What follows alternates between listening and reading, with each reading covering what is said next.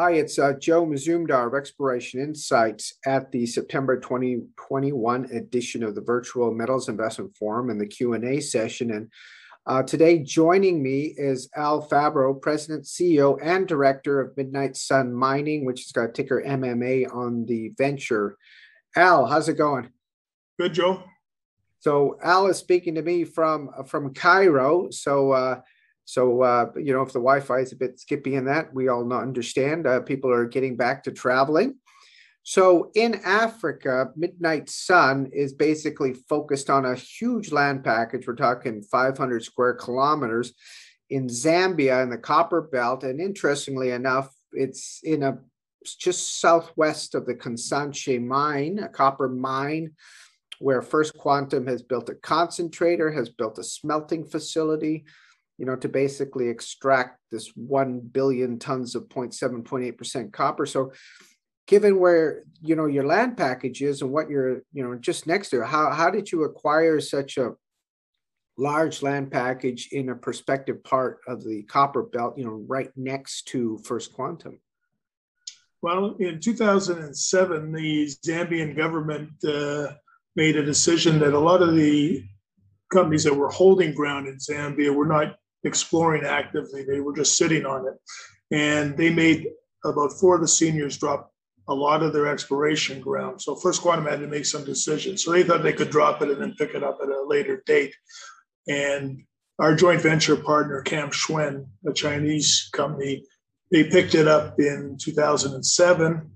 They did some work on it till about 2012 under the Beijing initiative to do grassroots exploration for key metals in third world countries. And when that program got dropped in 2012, our friend had a lot of holding costs. He had 75 properties in 5 different African nations, and the holding costs were killing him. So he asked us to come over there, evaluate his 75 properties.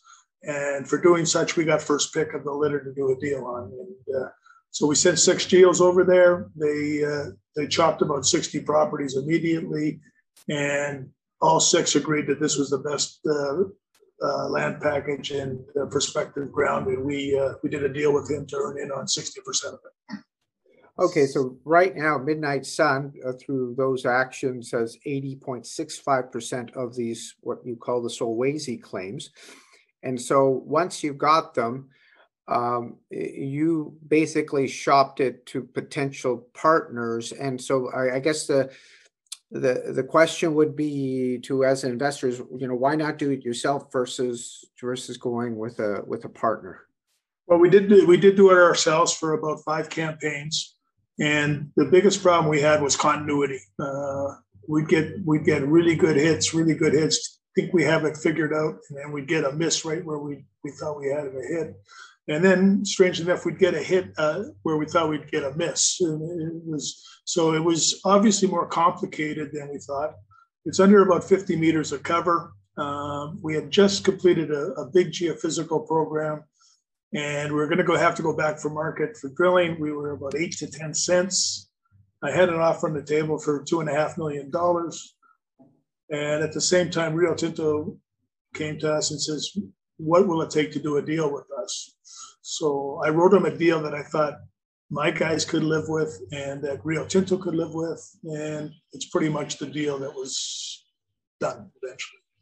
So Rio Tinto, from what I understand, identified this land package because they were doing a big regional survey of the Zambian Copperbelt. Is that right? The whole country, actually. They did regional. They were going to go as far as doing a huge seismic program in the country, but they dropped that eventually for logistical reasons.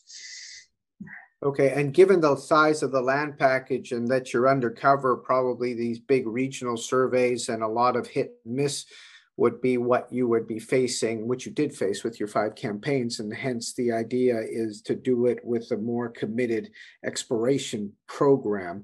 And I guess they're right now in the stage 1 part of the earn-in? Yeah, the deal was structured in 3 ways. They had a due diligence period where they had to spend $3 million US. And they had 2 years to do that. They did that in 3 months or 4 months. They were quite active with geophysics. And then they had to pay us $1 million US, and that would start a 4-year program where they had to spend $16 million US. And if they completed that part of the program, they would earn 51%. And then they would have 2 years to earn an additional 14% by spending $14 million, and another 2 years to spend another $10 million to get to 75%. And 75 was their threshold. They needed that, or there was no deal. So out of that, I think 16 million to get 51% over 4 years. The current program in 2021 is that they're spending a little bit over $3 million. Is that correct? Yeah, there'll be about 3.5 million this year, and it's a loose figure for them. This is the first campaign that they're actually going after specific targets on the property, as opposed to doing regional geology and prepping themselves for this campaign. So.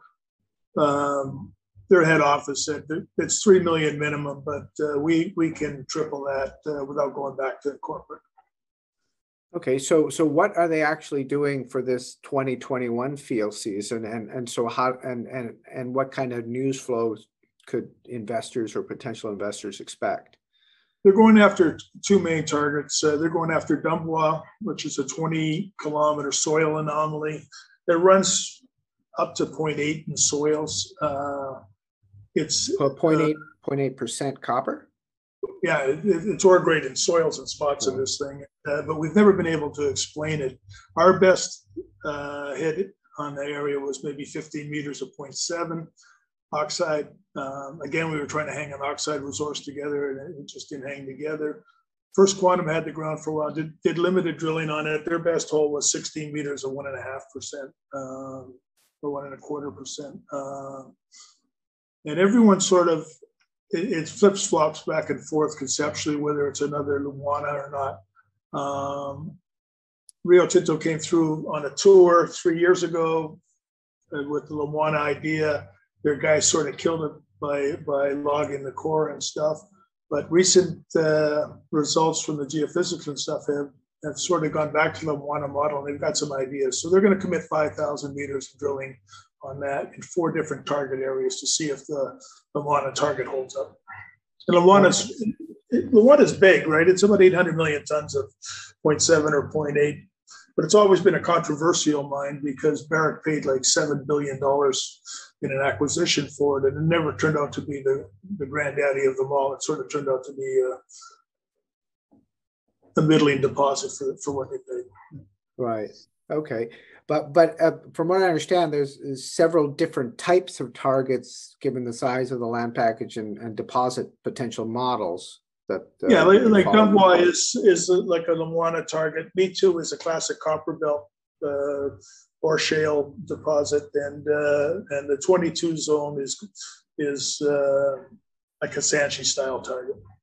Okay. So those are the 3 main targets. So, but for Rio Tinto to be happy, I mean, this has got to be quite a big target, right?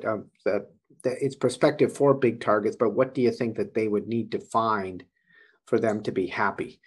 Well, that's the question we discussed. We were negotiating points on the deal, and I said, well, let's stop a bit and let's see if we're all together philosophically on this thing.